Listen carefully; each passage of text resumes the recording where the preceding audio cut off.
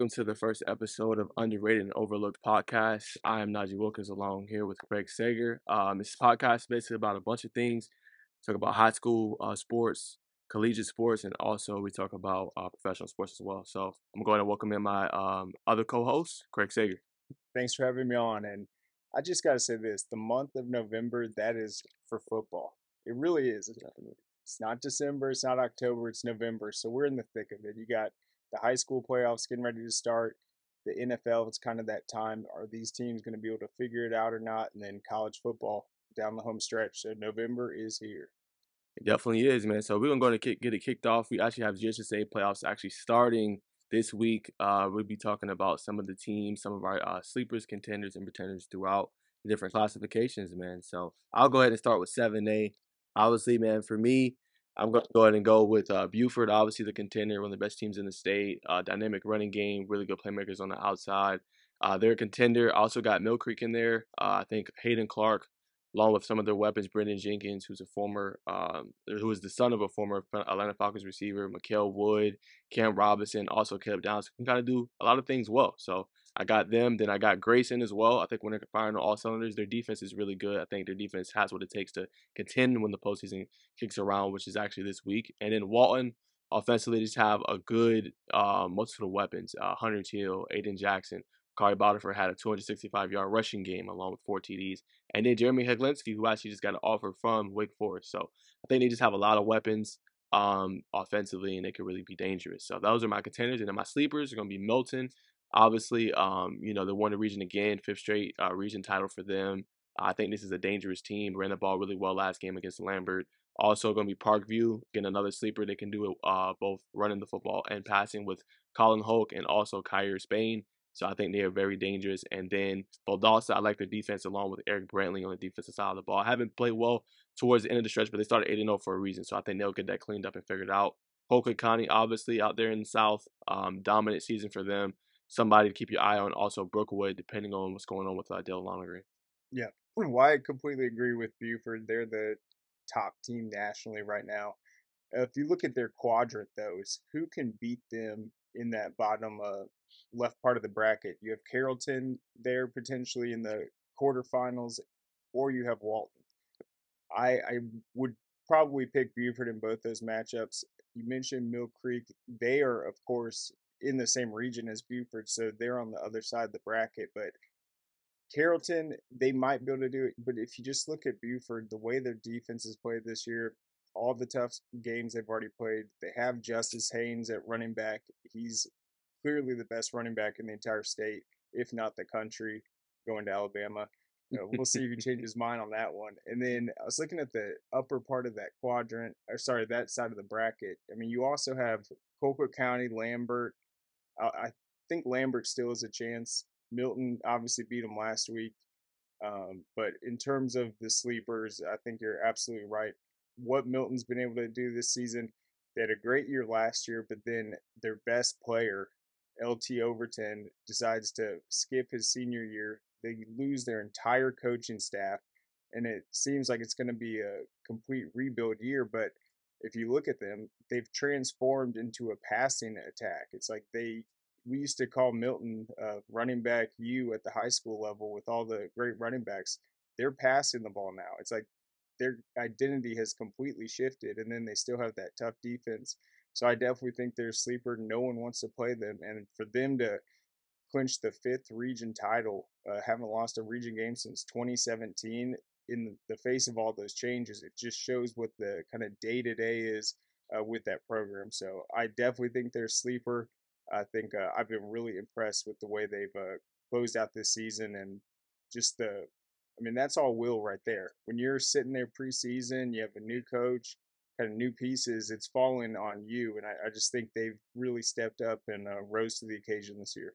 Yeah, I agree. I mean, great point by you, Craig. They really have, and I think it's going to be an electrifying 7A playoffs. Obviously Buford moved up from 6A classification, so it's going to make things interesting in 7A. And I think it's going to be some good competition. So you can't sleep on these teams. They're going to definitely be dangerous. But let's move to 6A, man.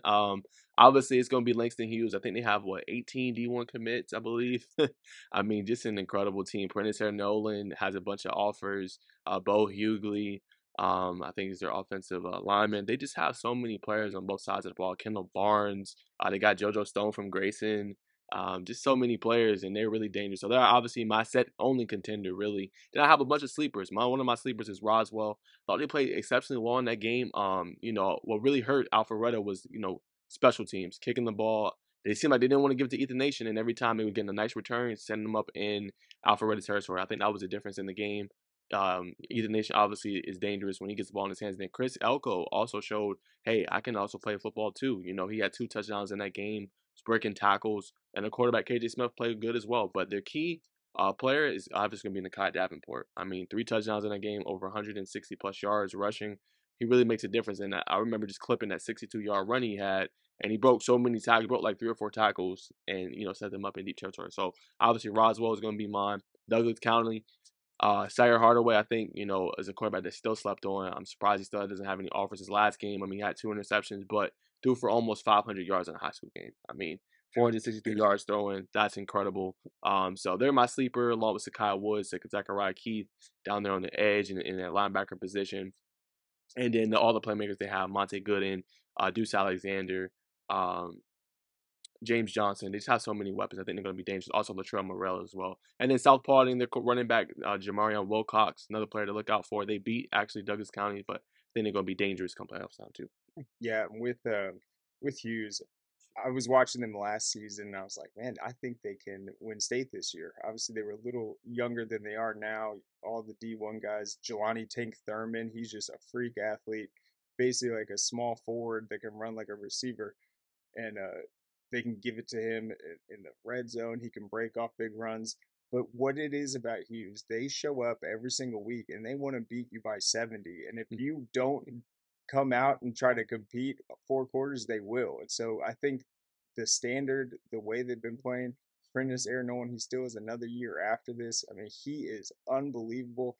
The arm strength, he can throw it downfield, and then they can just hand it off to Justice Savage. So they're so balanced, they're so stacked. So it's almost the situation where you look at them, they've been winning by 40 points a game. I'm not saying I'm cheering against Hughes, but I do want to see that there are other teams that can even compete with them, because at Yeah, this point, yeah. no one has even come close to testing them besides Douglas County in that first half. But other than that, I think what you said about Roswell is so true. They have a physical running back. That's going to help them a lot. They're great defensively. I think standing up to Alpharetta's high powered attack, kind of their size, all their different targets, they clearly are just practice well. They have the game plan. They're confident in what they're doing. And I think that move down to 6A is definitely going to benefit them. And then I think Gainesville is another team. This has pretty much been the year of the first year coaches. There were 96 coaching changes this year in across the state, and so many have made an immediate impact. So that's almost like a kind of renaissance that's happening at the high school level. We used to have this 4 year plan, 3 year plan, but now it's like these coaches are so good at going in there, seeing kind of what the strengths are, and then tailoring the offense around them.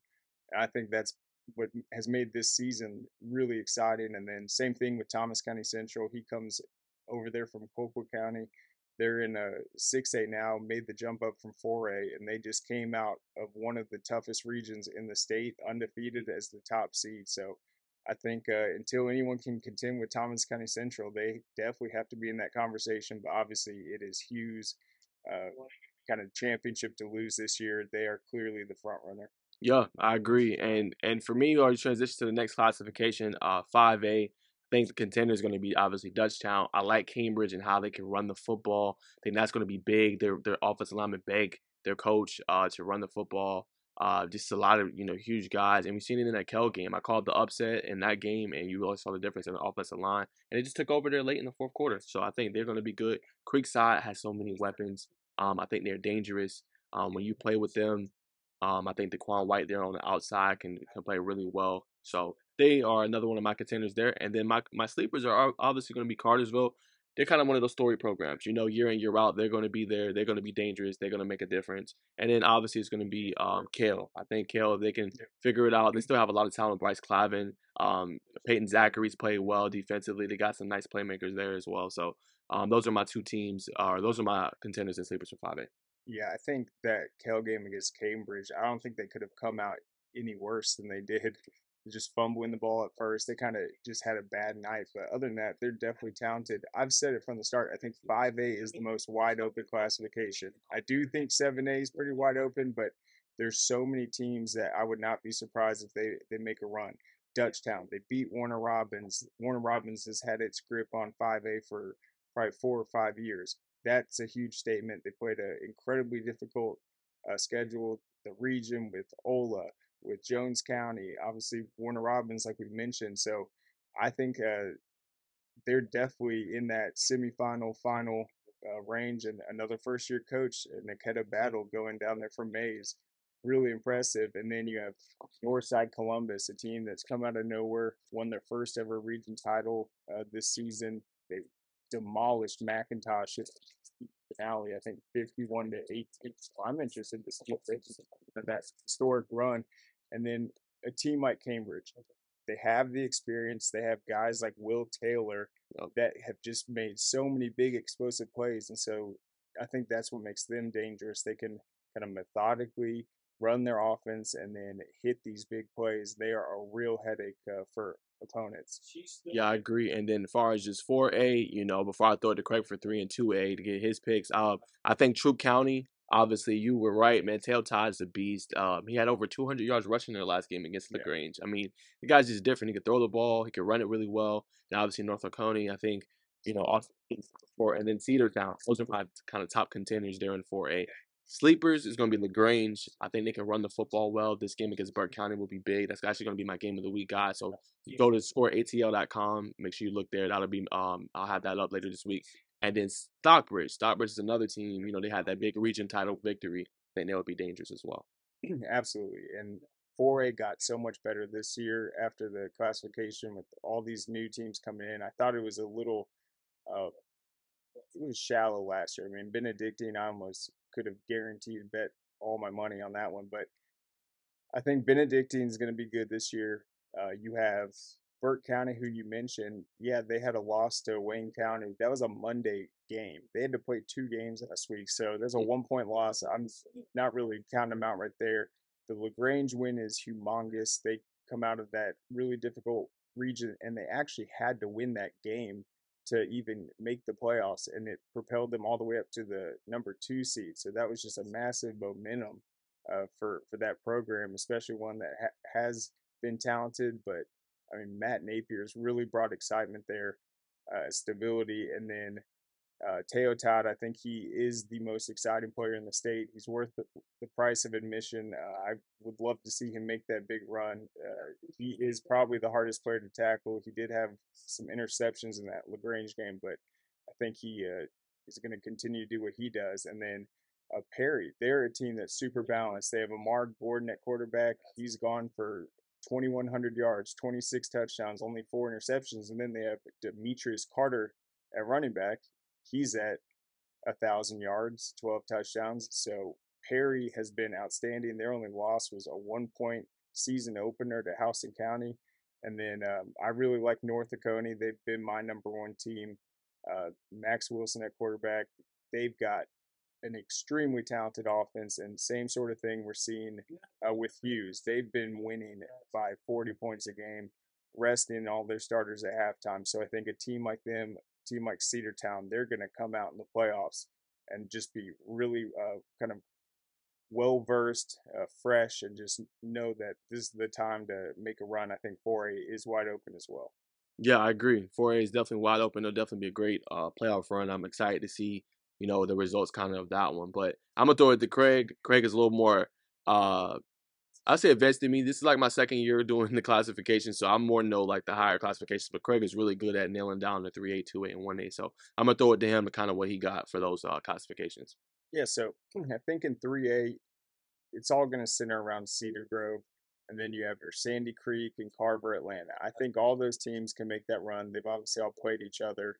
I think Carver got to look into kind of what happened in the Sandy Creek loss, the Cedar Grove loss. But I mean, their schedule, they played Buford this season. They challenged themselves so hard. So I think if they can start getting some wins in the playoffs, they'll show up for the moment. If they have a rematch with Sandy Creek or Cedar Grove, it's on. They're gonna come out. And then I also think Adairsville is a team where that entire kind of area around Calhoun this season with Hiram, with Cass, it's just been exploding. I don't know if it's just like a population boom or if those programs have just been investing over the years, but there's a lot of great football there. And so Adairsville comes in as a top seed, and they're having an outstanding season.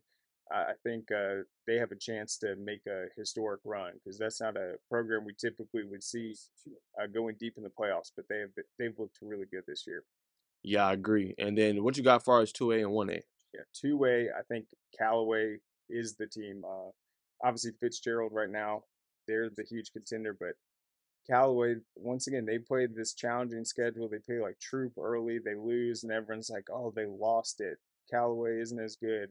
I mean, that's a team that won the state title like 2 years ago, dealt with all these injuries. They have just this next man up attitude. They have Demetrius Coleman kind of handling that offense. He's outstanding. And then they're just a tough football team. Every single week, doesn't matter. They're going to play close. They never get blown out. So I think they know how to win games. That's for sure. And then obviously South Atlanta, huge, tons of talent right there. Can they make that big run they've been waiting to do? They have a state championship on their mind. Rockmark's good. Thompson, they come down from 3A, so they're kind of a bigger program that's new to 2A. And then trying to think, yeah, we have Ace Charter. They've had an outstanding season, and then I think that's all I was kind of focused on at first. But yeah, Callaway, South Atlanta. Those are the teams I'm going to be watching. I think they both have what it takes, and that'd be really exciting for both of them. Yup. And then finally, guys, 1A, what you got, Craig? Yeah, that's going to be Raven County, Prince Avenue Christian. You also have Darlington's playing outstanding, and then a team that we talked to their coach. He felt like he should have been in the Division 2. He was just on the edge, but that's Tryon, and they've actually been playing really good this year. So I want to see if they can shake things up. And then we can never count out Irwin County. They were super young this year, but program, a style program, and I don't think anyone in the state has more wins than they do over the last 6 years. Agreed. And then, as far as our last topic, just for kind of high school football, it got to be said, 7A. We briefly talked about it, but what teams do you think, in your opinion, can contend with Buford? Well, I think it's Mill Creek for sure, and then maybe even North Cobb. I know they don't have Malachi Singleton, but they've seen them before, and so I think those adjustments can go. I think if you have a defense and a game plan where you can control and just somehow stop Justice Haynes, you have a chance. But I don't necessarily think it's a team like Walton. I don't think their defense is good enough to slow them down. I think there's weaknesses. So it's going to take a great defense. It's going to take a Grayson defense or just like a well balanced team like Mill Creek, or you can't count out Colquitt County. No. Their passing attack this season, the way they've played in that Region 1 with Camden, Lowndes, Valdosta, they've been solid every single week. They have not had a bad week or a bad game all season. They've been in control every single outing, so I think them for sure. Got you. And guys, that's going to be our topics today for high school football, high school sports. That's all we got for you guys. We're going to transition to the next segment of our show, college football. Make sure you guys go to scoreatl.com for all of our content. We do previews. Craig just came out with volleyball rankings for the final, and then we have some pre-playoff rankings as well. So make sure you go to scoreatl.com for that. But let's transition, man. I called it. Me and you talked, Craig. I had Georgia beating Tennessee at home. Some people thought they were going to have 50 on them. I said no. I said Georgia just has, they just have way too many in all these categories. Why I thought they were going to win. Okay, so Georgia is fourth in the country in total yards given up, fourth in yards per game. They're top 10 in the nation in third down conversion percentage on defense. They're number 2 in red zone defense. They were fifth in rushing yards allowed, second in rushing touchdowns allowed. So I knew that kind of going into the game. I'm like, okay, Tennessee has not played an upper echelon or an elite defense all season. I mean, even with Alabama, obviously, years ago, they were elite defensively, but lately, last couple of seasons, Alabama's defense hasn't been elite. So I think that's the difference there. Obviously, they got Will Anderson, can rush the football, rush the passer really well. You got, Kool McKinstry on the outside, and Brian Branch, who's obviously going to be a top 5 prospect or a top prospect at his position. But I could just tell, even if they weren't going to lose that game, I know they were going to lose probably to Ole Miss. So for me, I thought Georgia did a great job. Now, Tennessee came into the game averaging 50 points per game.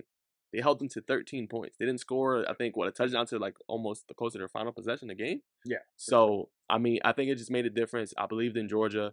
I called out Keely Gringo, who I thought played well. I knew he was going to play well in this one. Malachi Starks as well. I thought, but they just have a great defense. And they got all those injuries, but it didn't matter, and they ran the football well. Depending on Stetson Bennett, and the guy we're going to get into a little bit later, Ladd McConkey, big game, I think he had 5 or 6 catches for like 90-something plus yards and a touchdown. But what stood out to you, Craig, in that game? Well, when we were talking about it before, I just was in complete agreement because if you look at the matchup, Tennessee's offense versus Georgia's defense, and then Georgia's offense versus Tennessee's defense, it's like if you stack those up, Georgia's defense is so good, and it's like Tennessee doesn't have that defense, so you knew it was going to come down to that. And then if you watch the game, it's like Tennessee would have these throws and just like they're a couple yards off. It's a little overthrown, and so it was just the timing was off, and that's why I think in the previous weeks they've been clicking on all cylinders.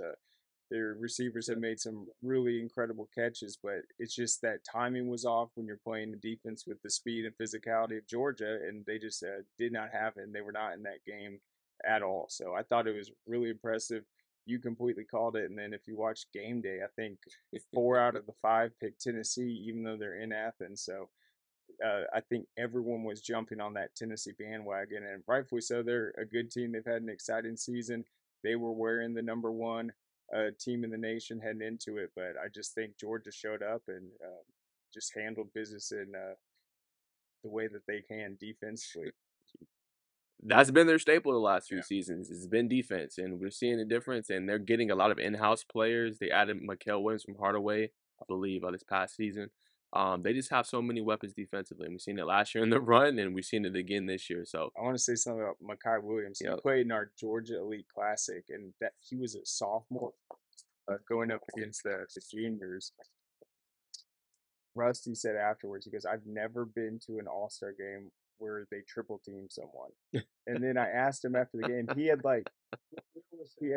5 tackles for loss and 3 sacks, and I was like, "So was this a kind of a standout game for you?" He's like, "No." Like he's just like, "I do this every week." He's like, I usually get more tackles for loss," and it's just like, my gosh. So he was just so dominant, and he could play basketball too. that's what I'm He saying. was an absolute beast. I mean, seriously, one of the most dominant players I've seen at the high school level. So that was a huge gift for Georgia. I'm excited for him, and yeah, he's going far. That's for sure. Yeah, and he's only a freshman, y'all. So if you thought Georgia's run was done, they got the prospects for next year too. I think they just landed a 4-star prospect too. I think at the linebacker position, Oh, recently as well. recruiting's going to be crazy this Yeah, year. I mean, insane, literally insane. But let's talk about the guy, Ladd McConkey, went to North Murray, a high school in Georgia, North Georgia. I think Craig has some great intel on him. What I found out was, he was able to play point guard position in high school. He's only about 160 pounds. yep. Look at what he's growing into now. I really wanted to go to Tennessee, but it didn't happen that way. So I just think you see the explosion when he's playing high school. He's playing quarterback now.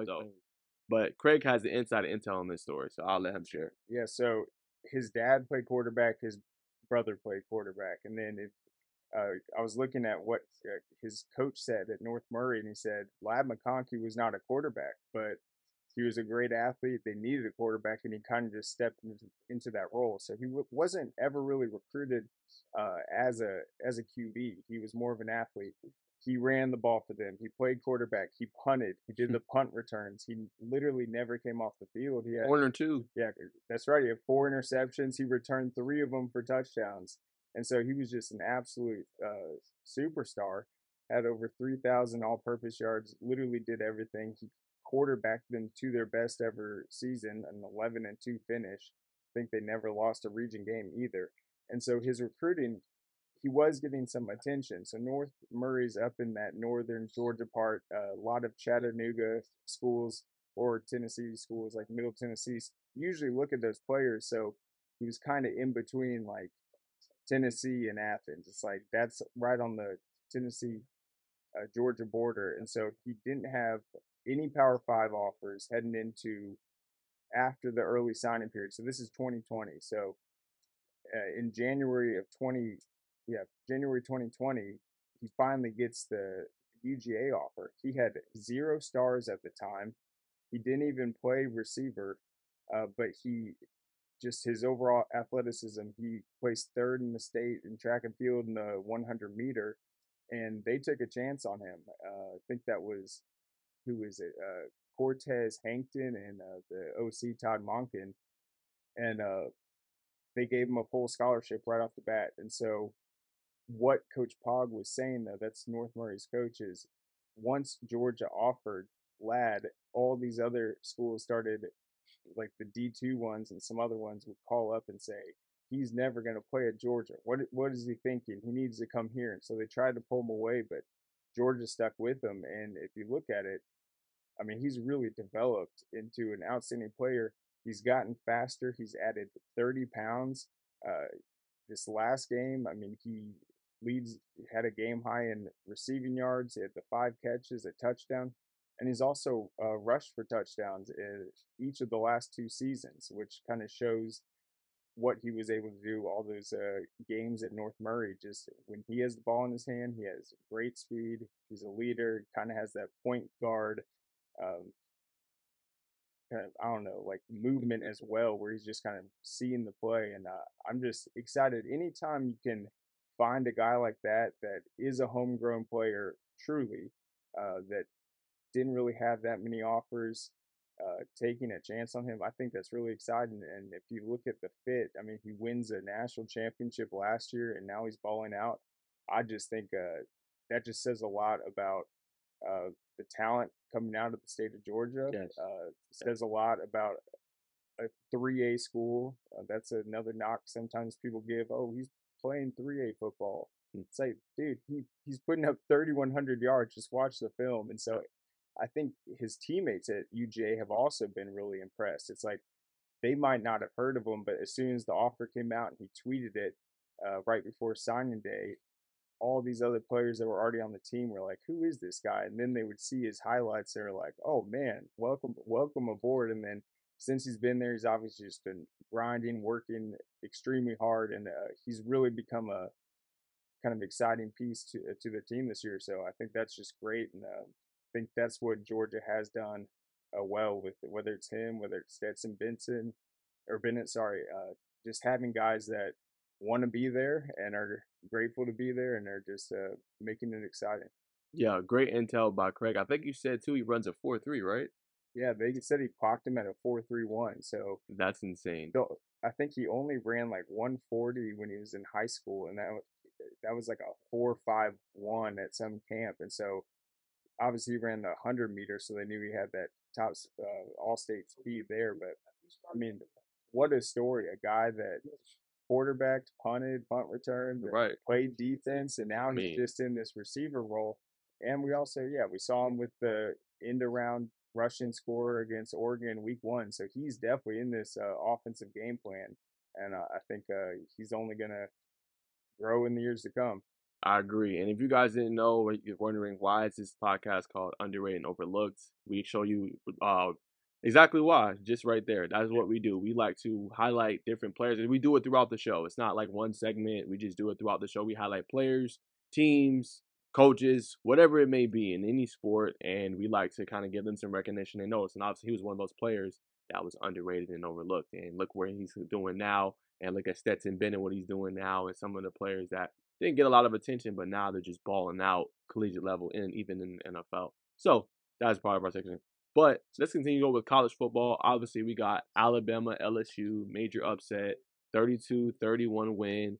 a hell of a call by Brian Kelly in the offense to go for it. Hey, we're not going for the tie. We're going for the win. We're going to win it right here, 31-30 after we just scored. 2-point conversion. They win the I game. felt in my gut, I had a feeling that it could happen, but I wasn't sold. I feel like whenever you're going to beat an Alabama team, you have to have a good to an elite quarterback. You've seen that kind of in the Tennessee game. Despite the loss to Georgia, still think Hendon Hooker is a Heisman candidate. I still think he's a good to an elite quarterback. Even in years past, when Deshaun Watson beat them in Clemson, good to an elite quarterback. Last year, I thought Stetson Bennett started to come on, good to elite quarterback. That's what you need if you're going to beat Bama. But story in the game was the LSU defense really held up well up into the fourth quarter when that's kind of Alabama's quarter when they went off, scored 15 points there. But I mean, to force so many 3-and-outs like they did, to force them to punt the ball so much, I thought was huge in that game. And it came down to, I think Bryce Young made a heck of a play there. This was like 3rd and long. He's dead to rights. No, he's not. He escapes the pass rush, throws the ball. I don't know why 2 Alabama receivers in the same place, but still got the touchdown. They want to be like, okay, this game might be over. No, LSU comes right back down. They go and score, and then before you know it, we're going to overtime. So, I thought it was an incredible game. I just think that defensively, Alabama's not who we thought they were coming into the season. I like their players. I like Brian Branch. I like Will Anderson. I just think their secondary, which was supposed to be a strength of the team, just has not performed to optimal level. I think that's been a difference for them. And, I think Jahmyr Gibbs, them getting him was crucial. I mean, he can run the ball really good. He can catch it out the backfield. He can run receiver routes. He's just another playmaker. But they're if we're being honest, their receivers have disappointed this year. They're not what they've been in the years past when they had John Mechie, Jamison Williams, Devontae Smith, Henry Ruggs, Jerry Jeudy. I mean, they had some studs. Can we definitively say Alabama has studs at receiver? I don't think we can. But nonetheless, obviously, they'll make a bowl game, but I don't think they'll make the playoffs. Yeah, I think they've played in a bunch of these games with Texas A&M where it's like they're trying to pull out wins at the very end. They aren't dominating teams like they used to, and so I mean, if the other team is in it, it's like it's happened over and over again. So I think that was obviously what LSU wanted to do was just have a chance to win it at the end, and I think that's a trend we've seen at every level is how many teams are gambling on these 2-point conversions. No one used to do that. That used to be some like Chip Kelly, like Lane Kiffin, like they'd call you crazy if you did it. And now it's like we see it every single week. So it was a great call, and I think it's exciting to see. We've seen some creative 2-point conversion attempts as well. So I think that's been an exciting aspect. But yeah, Bama's just not blowing people out like they used to. And No. I definitely agree. You look at the receivers in the past, it's like it's just usually a who's who of just guys jumping up, making outstanding plays. They've been so talented offensively, but they've definitely lost some of it. And so it's been a tough year for Bama fans. I know I'm not a Bama hater. I'm not. I don't cheer for their demise, but um, yeah, we'll see how the rest unfolds. I think the West has been very interesting this year. Yeah, man. I mean, if you think about it, LSU, I believe, only has one loss in the SEC West, and then you got Ole Miss is still there in Alabama. So that's going to be interesting to see who comes out is going to play in the SEC championship game. I mean, Alabama still has a battle with Ole Miss, which I still think they're going to lose, but I think that'll be intriguing to see. But that's what we got, guys, for those two huge games. And our last topic for college football is actually going to be these upsets and Notre Dame actually upsetting Clemson. Thought that was a big game. They had two rushers with over 100 yards in Logan Diggs and Audric Estime. They really dominated the game. I think it was 28-0 at one point before Clemson even got Yeah, on the they didn't board. score until the fourth quarter. That's insane. I mean, you talk about dominant effort. And the crazy part about that, Craig, is that they were 0-2 to start the year. They were 3-3. They've rattled off 3 straight victories. One of the upsets was they lost at home to Marshall. Yeah, that was So week 2, I think. yeah, week 2. So, I mean, for them to go where they were, a lot of frustration. I don't even know if you've seen the viral clip of the coach just like almost in a sense cussing out his quarterback. It was like a couple of weeks. It was probably like beginning of the season, but he was just like, just do your effing Yeah. job. Basically what he said. So I think they've come a long way. We'll see what's in store for them, but they've been playing a lot better.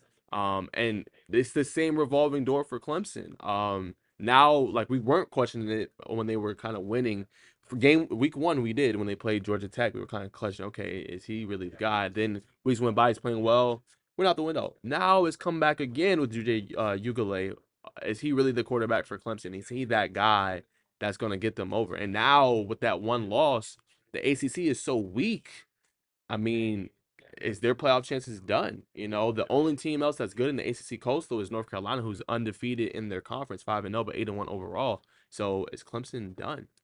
Let's just be honest. That was a brutal loss. Yeah. It was brutal. They did not score till the fourth quarter. Mentioned Notre Dame. Yeah, they showed up.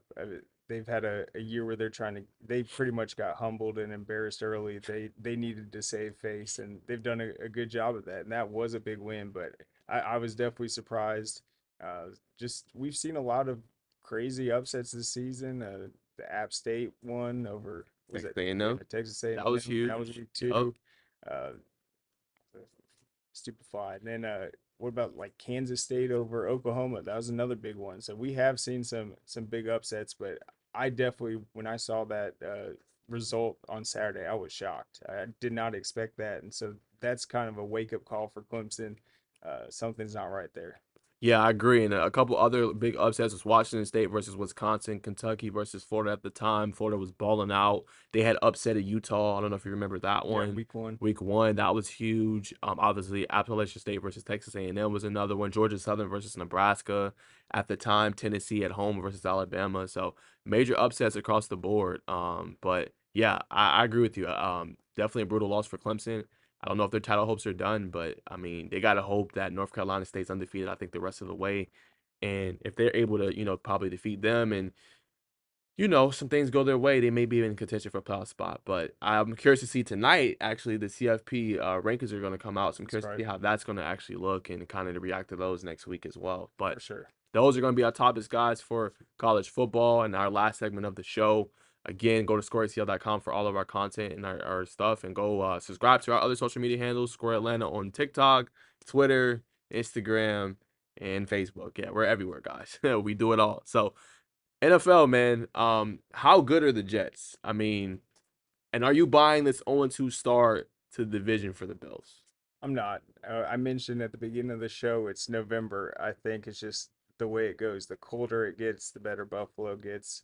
Uh, they usually show up at the end, and yeah, their fan base, they're still ride or die, and I think they'll be okay once they start getting some wins, some momentum. I think they're still that team. In terms of the Jets, they got off to a slow start. They've won 5 of the last 6, so I think that's interesting for them. I mean, this NFL season, I'm glad I didn't make any predictions. I'm glad I'm not in your fantasy league either. No offense, but I don't think I would have been doing too hot. But you look at the Jets, Garrett Wilson, the receiver, he's had back to back pretty strong games. So that's a good sign for them. Zach Wilson's been solid. So I think the Jets can compete. But yeah, I'm not necessarily completely sold that they're going to be better than the Bills later on or that they're going to be able to be a better team just down the rest of the stretch. And I think this point of the NFL season is really interesting. You're seeing some teams start to fall apart. They're starting to focus on next year and they're trying to move pieces around.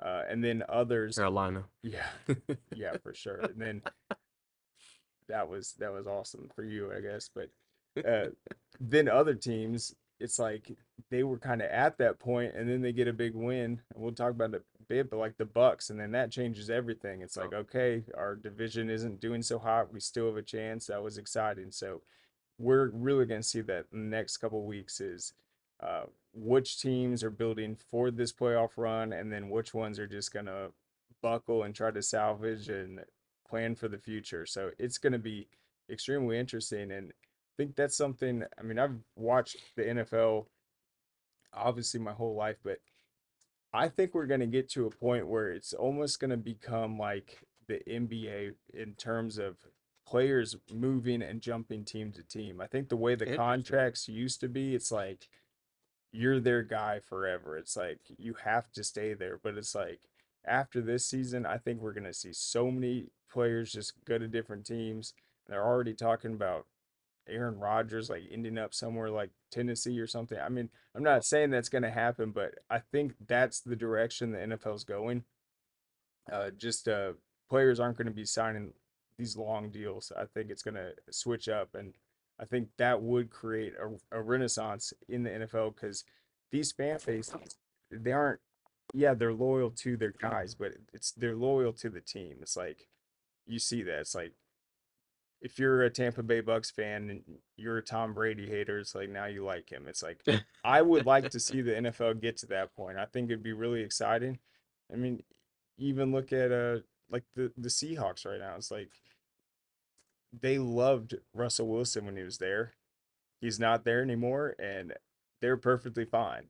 6-3. They might have been like, "Oh man, we lost our guy," but no, a new guy shows up, and they're happier than ever. So, I think that's the direction it's going to go, and that would be really exciting. I would like to see more movement like that.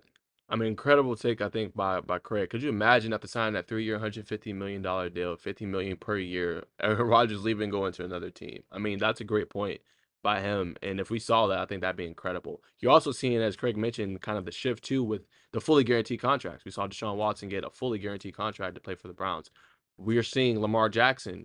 Where is he going to end up? Having a phenomenal season this year. I think they're dangerous come postseason time. 6-3 right now. Defense played exceptionally well last night, but he wants fully guaranteed money, a fully guaranteed contract. So, I mean, I think as Craig mentioned, we're starting to see the parallels of the NBA kind of disseminating into kind of the NFL. So it's going to be curious to see kind of what happens this offseason. This offseason, actually, this past offseason was incredible to see where all these Yeah. players moved. I mean, Russell Wilson to the Broncos, Devontae Adams to the Raiders. We've seen all this kind of teams venturing, or these players venturing into the AFC. And, we still know who the elite are, obviously the Bills and the Chiefs, but still now you got it's wide open. So my reaction to the Bills game is I'm a little concerned because they're 0-2. They obviously got all the weapons and things they need. Gabe Davis, Dawson Knox, Stephon Diggs. They finally have a rushing game now, which I think is critical come playoff time. Von Miller on the outside, Ed Oliver. They got all the things they need. Tre'Davious White. I can go on and on and on. I'm concerned Josh Allen is hurt. He has a UCL injury in his elbow. So how serious is that? Will he miss any time? Will he play this week? They got a big game against the Vikings coming up. We're going to talk about in a little bit. So I'm a little concerned there. And then, you're on to your division. This division is pretty good. I mean, Dolphins are 6-3.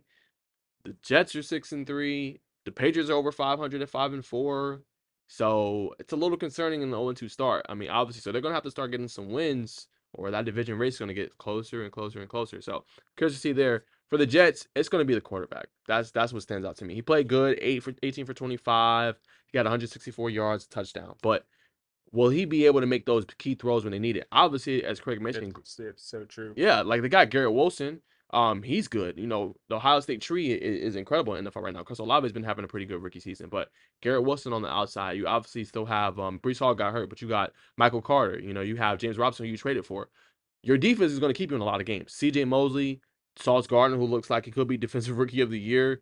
I mean, you got the weapons defensively, and they play teams tough. Like this is not a team that has quit. When my team beat them, the Bengals, who I'm obviously wearing, guys, as you can see. When they beat them, it wasn't an easy win. It was a grinded out win, but the Jets are good. So the Bills, obviously a great team. We know they're the upper echelon of the conference, but you have to be a little bit concerned, especially with the injury kind of to Josh Allen. But that's how we transition to our next section, the Chiefs. Yep. Obviously, our guy here, Craig, is a big Chiefs fan. So before I give my take, I want to see how he feels about that big win versus Tennessee and what really stood out to him in that one. Yeah, it was one of the craziest games I've seen. Not in terms of, oh man, they ran it back on the last second. It was crazy from a statistical standpoint. Yeah, it went into overtime, so the Chiefs did have some more plays in the overtime, but it was something like 91 plays for the Chiefs to like 30 something for the Titans. I thought Tennessee came out and played really physical for sure. That was probably the biggest physical challenge I've seen the Chiefs play. They were smacking them around, made it really difficult. And then what I was looking at, what people were pointing out is the Titans really didn't try to blitz Patrick Mahomes, and that's something that I think the Bengals didn't do it. Uh, the Colts didn't do it. Good grief, the Colts beat us this year. Um, so when you look at that, it's like that's how the Chiefs were able to win that game because Mahomes made those incredible runs where it's 3rd and 17 and he's able to pick it up with his feet. But they did kind of struggle um, passing the ball. The Tennessee defense was all over them, just basically dropping seven players. rushing for. They had the safeties super far back, and so it really comes down to. I mean, we use the word. It's more than that with Mahomes, but his ability to ad lib or improvise in plays. Who else do you see scrambling around and literally just like chucking it to Travis Kelsey, Yep. underhand, overhand? It's like he has these plays that have become just like a common occurrence. And so teams clearly think the formula is to drop back seven with all these different receivers and crazy routes Andy Reid and the Chiefs are running, but then it's just Mahomes what he's able to do, just situational awareness. He can have those special plays, but he definitely has had moments where he looks under duress. He's not necessarily hitting his guys. I think at the end of the game, there were a lot of throws that, I mean, Travis Kelsey had to dig it off the floor. Juju, he had to dig some of them off the floor. So I don't know if that was just Mahomes' fatigue at the end of the game, because I mean that's a long overtime game. He's throwing 68 passes. Uh, my arm would definitely be tired if I tried to do that. And those aren't just 10-yard warm up passes either. He's on the run. So I think physically I was impressed with how he was able to fight it out. But the fact that Tennessee was in that game, I guess that kind of worries me because it kind of shows the potential formula to stop this Chiefs offense. And if Tennessee would have had just a little more success offensively, I think they could have come away with that game. But they just did not have it. Chiefs defense played well, but yeah, at the end of the game, Tennessee, I mean, they didn't have any hope of marching down the field to try to win that game. Yeah, I want to Besides Derrick Henry, but other than that, Yeah, no, I wanted to shout out Derrick Henry, 17 carries in that game, 115 yards, 2 touchdowns. He ran the ball exceptionally well. But I think the second half, you've seen the adjustment the Chiefs made. They weren't allowing him to run the ball as effectively as he was in the first half. And when your quarterback goes, now this is not a knock for Malik Willis. I think that's their future starting quarterback. 5 for 16 for 80 yards. Their highest yards, one catch, 48 yards by, excuse me for mispronouncing his name, but Chigoziem Okongwu. So look, when you're gonna face a team like the Chiefs, again, another upper echelon team, their defense played magnificent. It wasn't the defense fault. You held the Chiefs to 9 points going into the fourth quarter, and you only have 17 points. that's right. And so I think I can't pronounce that name either, but I think that's one of their tight ends. So literally, they did not complete a single pass to a receiver that game. How crazy is that? Tennessee did not complete one pass to a receiver that game, and they took the Chiefs into overtime. That's It's insane. yeah, it's ridiculous. I've That's never insane. seen anything like that. Yep. But I think it still was just a great game to watch. It Yep. was so interesting It was. what Coach Vrabel was doing schematically, Yep. uh, the chess match, and then even Kansas City's like the tempo they run with. I mean, they're so hard to defend against.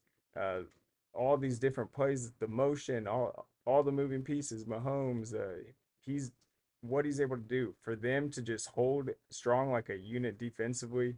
It says a lot. But yeah, once again, it's just how are you going to win a game when you don't complete a single pass to a receiver? So I still just afterwards I was like, that's one of the craziest NFL games I've seen in a while. So really interesting game for sure. Yeah, my last take too for Tennessee, they'll obviously be there. They're going to win the division. They'll be a playoff team, but they're not going far. It'll be the same thing like last year.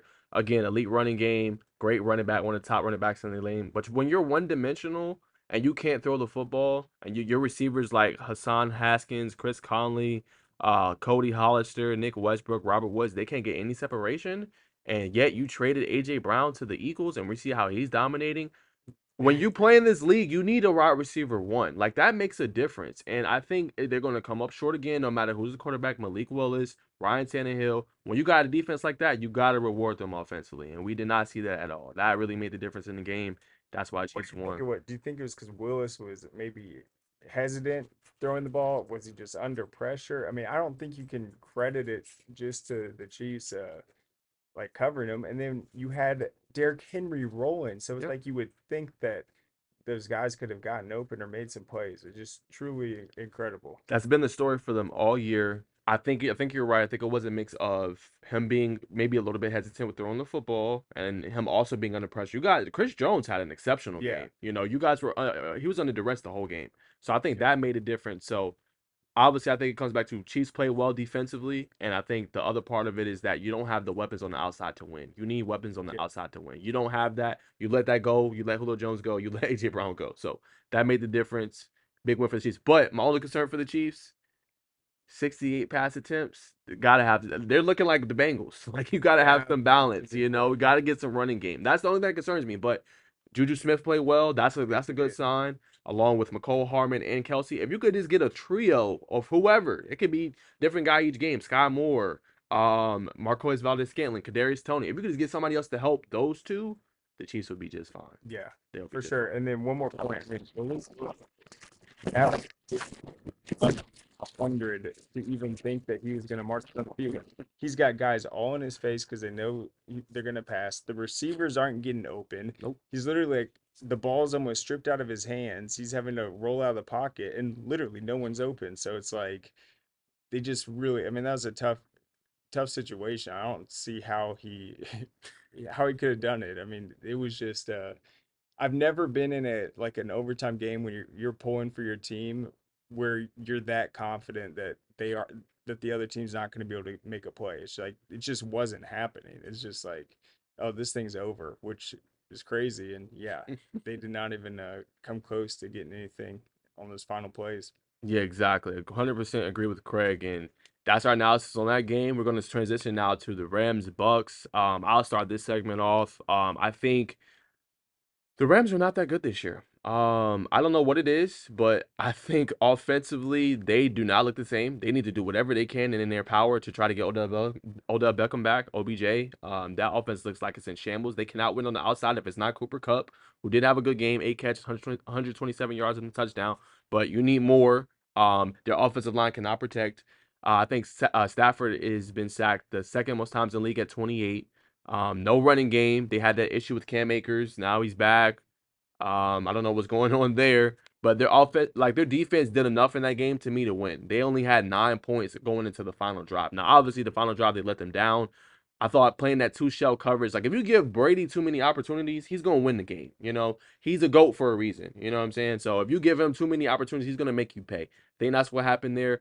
Overall, defensively, they played good. Aaron Donald, I think, had 2 sacks in that one. It was disruptive defensively, but what it comes down to, basically, just they couldn't get the stop defensively. Darion Kendrick, number 6, got cooked twice on that pass interference, and then Yeah. he was looking too much into the running the ball with 13 seconds left, and then they just ran basically an out route with their tight end, Cade Otton, ended up winning the game. But the key is both of these teams don't look very good right now, but the difference is one got Tom Brady, and then the other side doesn't.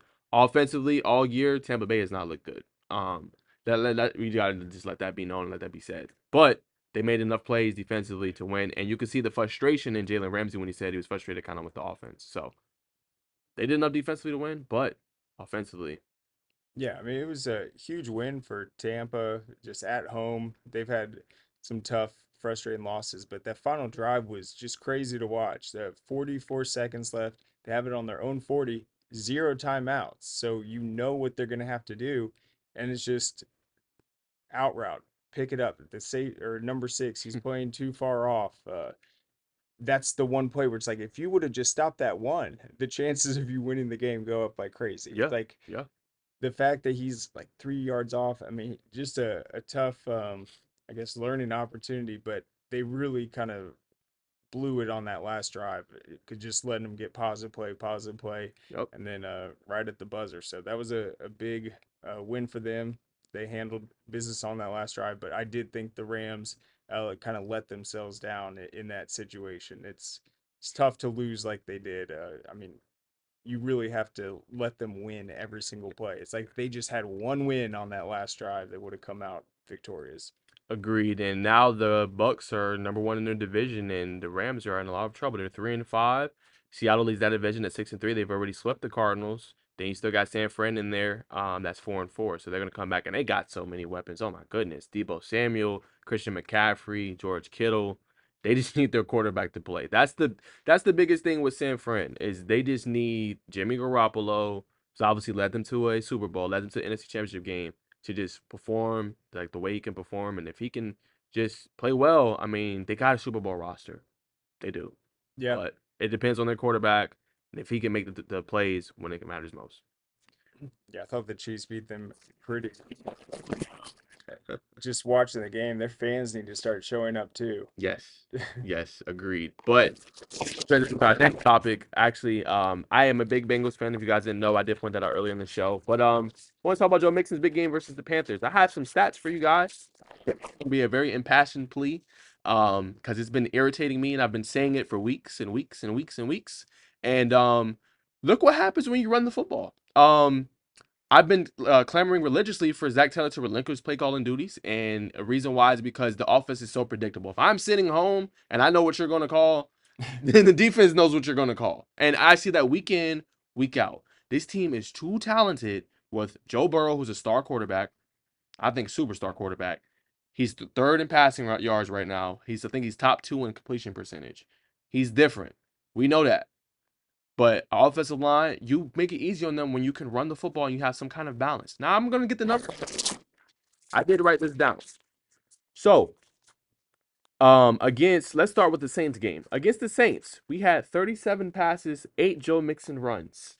Against the Falcons, 42 passes, 17 Joe Mixon runs. And I know you're like, oh, well, it went up to 17.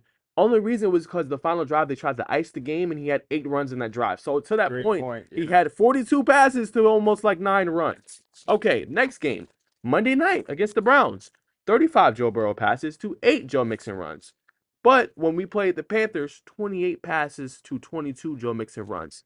It makes a difference. I've been saying this. I don't know who reports for ESPN, who reports for Cincinnati Bengals Talk, why they don't ask Zach Taylor why he doesn't rush the football. I don't understand. I've looked at so many press conferences and nobody asks that. And it's like, you don't have Jamar Chase right now. Obviously, you still have great receivers in Tyler Boyd and T. Higgins, but run the football. Even when Chase was playing, if you run the foot, we see it in high school football all the time. When you can run the football, it opens up your play action. That's all Cleveland did to us. They ran the football religiously, opened up the play action, threw deep balls down the field to Amari Cooper and the rest of the weapons on offense. It makes a difference when you can run the football. He had 4 rushing touchdowns in this past game against the Panthers. He averaged 7 yards a carry. So he did this is according to Next Gen Stats. He did this against 8-man boxes. So if you guys don't know what 8-man box is, I'll definitely break it down for you. Basically, it means when the defense loads the box and they know that you're going to run the football, they're gearing up to stop the run. He still scored 4 touchdowns on 8-man fronts, coming down trying to stop the run. So if Cincinnati is going to get back to the postseason, and mark my words, Craig, you heard it from me on this show, it's going to be coaching. It's going to be play calling. It's going to be how you get the talent, how you get the ball to your talent. That's it. They have all the talent in the world to be dangerous and to win a Super Bowl. They got Joe Mixon. They got Joe Burrow. They got Jamar Chase when he comes back. They got T. Higgins. They got Tyler Boyd. The offense is gelling. But you don't do your offense any favors when you throw the ball that many times and you don't run the football at all. Everybody was coming for Mixon like he's not missing as many tackles.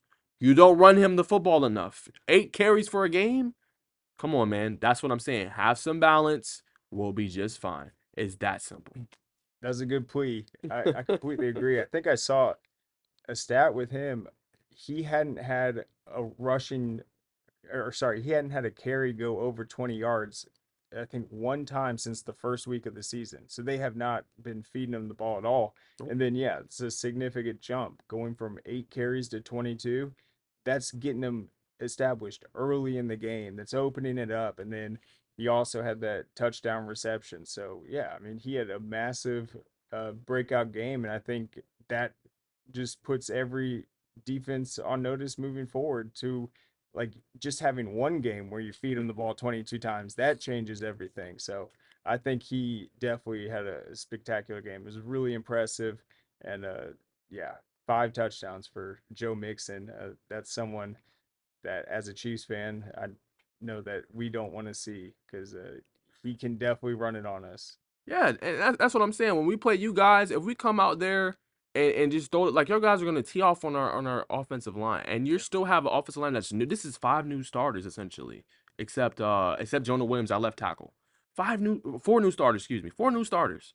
So Get them going. It's easier to go forward than backwards. And my last thing on this before we transition to our next topic, when you go, I swear, Craig, you can go look at our film against the Saints and the Falcons. We ran the same formation the whole game. This was the only game I've seen all season where we got under the center and actually tried to run the football. We would run shotgun basically where Burrow is here and Mixon is here and run that same formation. Or we ran empty where they know you're going to pass the football. Right.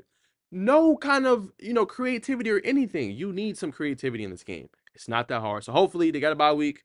Hopefully they will keep on with this and running the football and let it set up their pass because obviously their passing is lethal. But when you got those linebackers coming up to stop the run, and the safety too is going to get a little antsy and try to want to come up, that opens up your play action and your deep routes.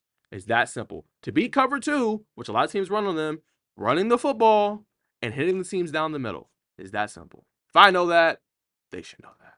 We'll leave it there. What do you think about Carolina? Do you think they kind of went with running the ball more because of who they were playing, or do you think it just kind of unfolded that way? As far as defensively or offensively? Yeah, just the matchup overall. Like, why do you Oh, think why do they you think they ran? decided to run the ball finally? Well, I know that Mixon called out, I think it was called like a team meeting or something from their last game because they got the crap beat out of them 32-13 on the road. And again, they didn't run the football. And I think he called a team meeting with some of the players.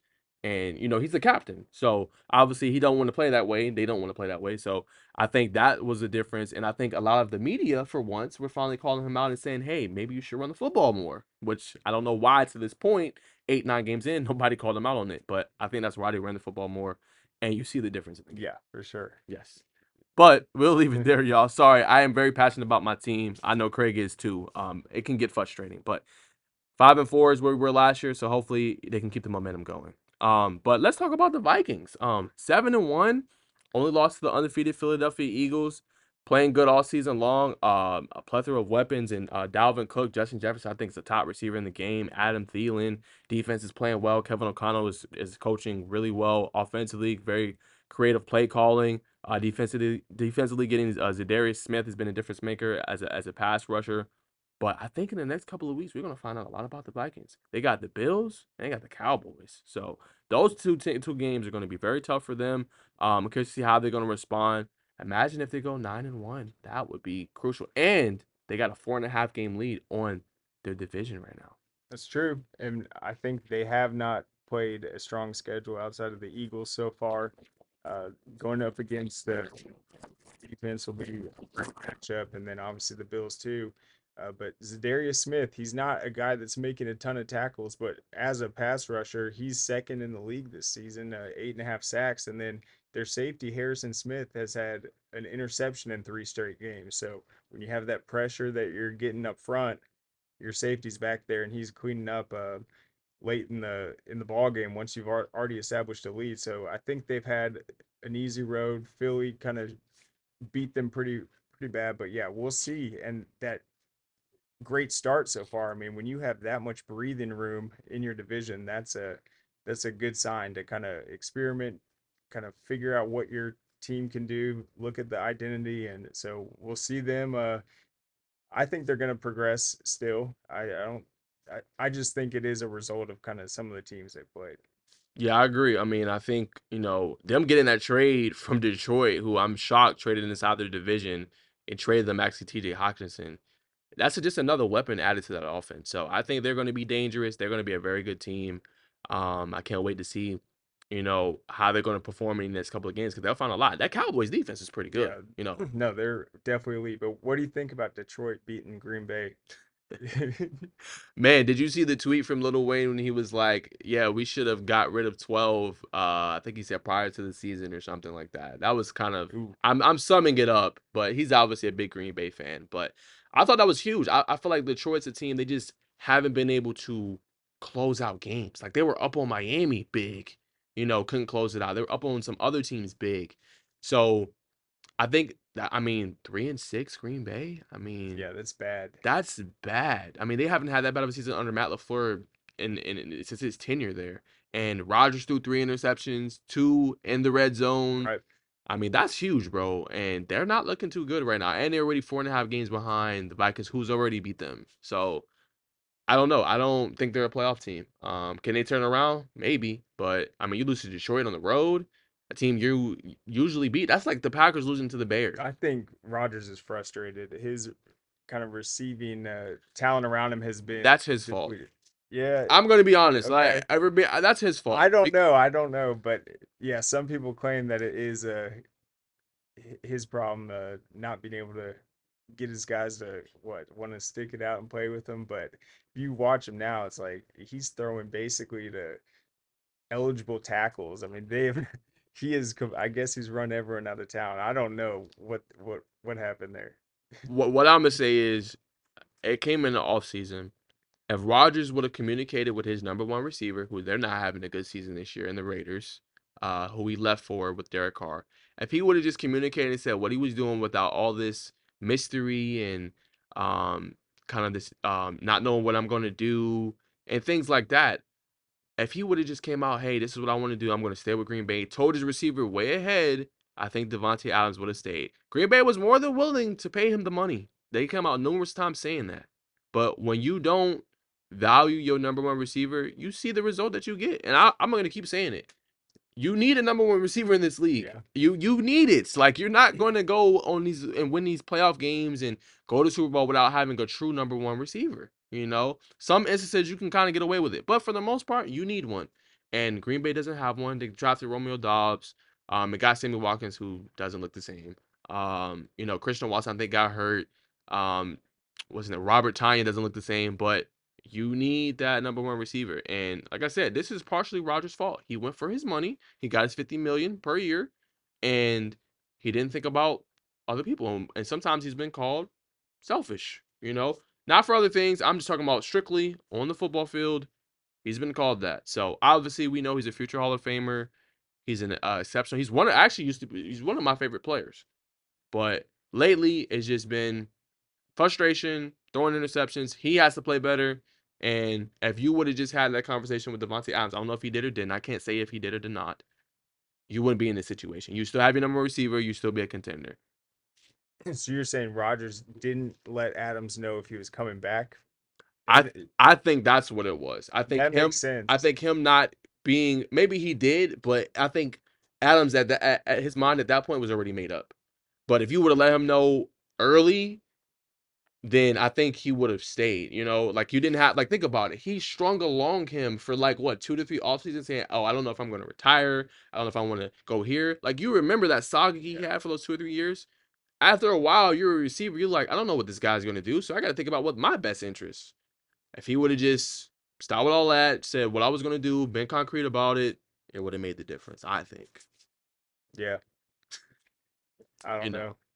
That's just me though. But Green Bay's in the world of trouble. Yes, they are. They're in the world of trouble, so we're going to see what they're going to do. But they got they got more questions right now than answers.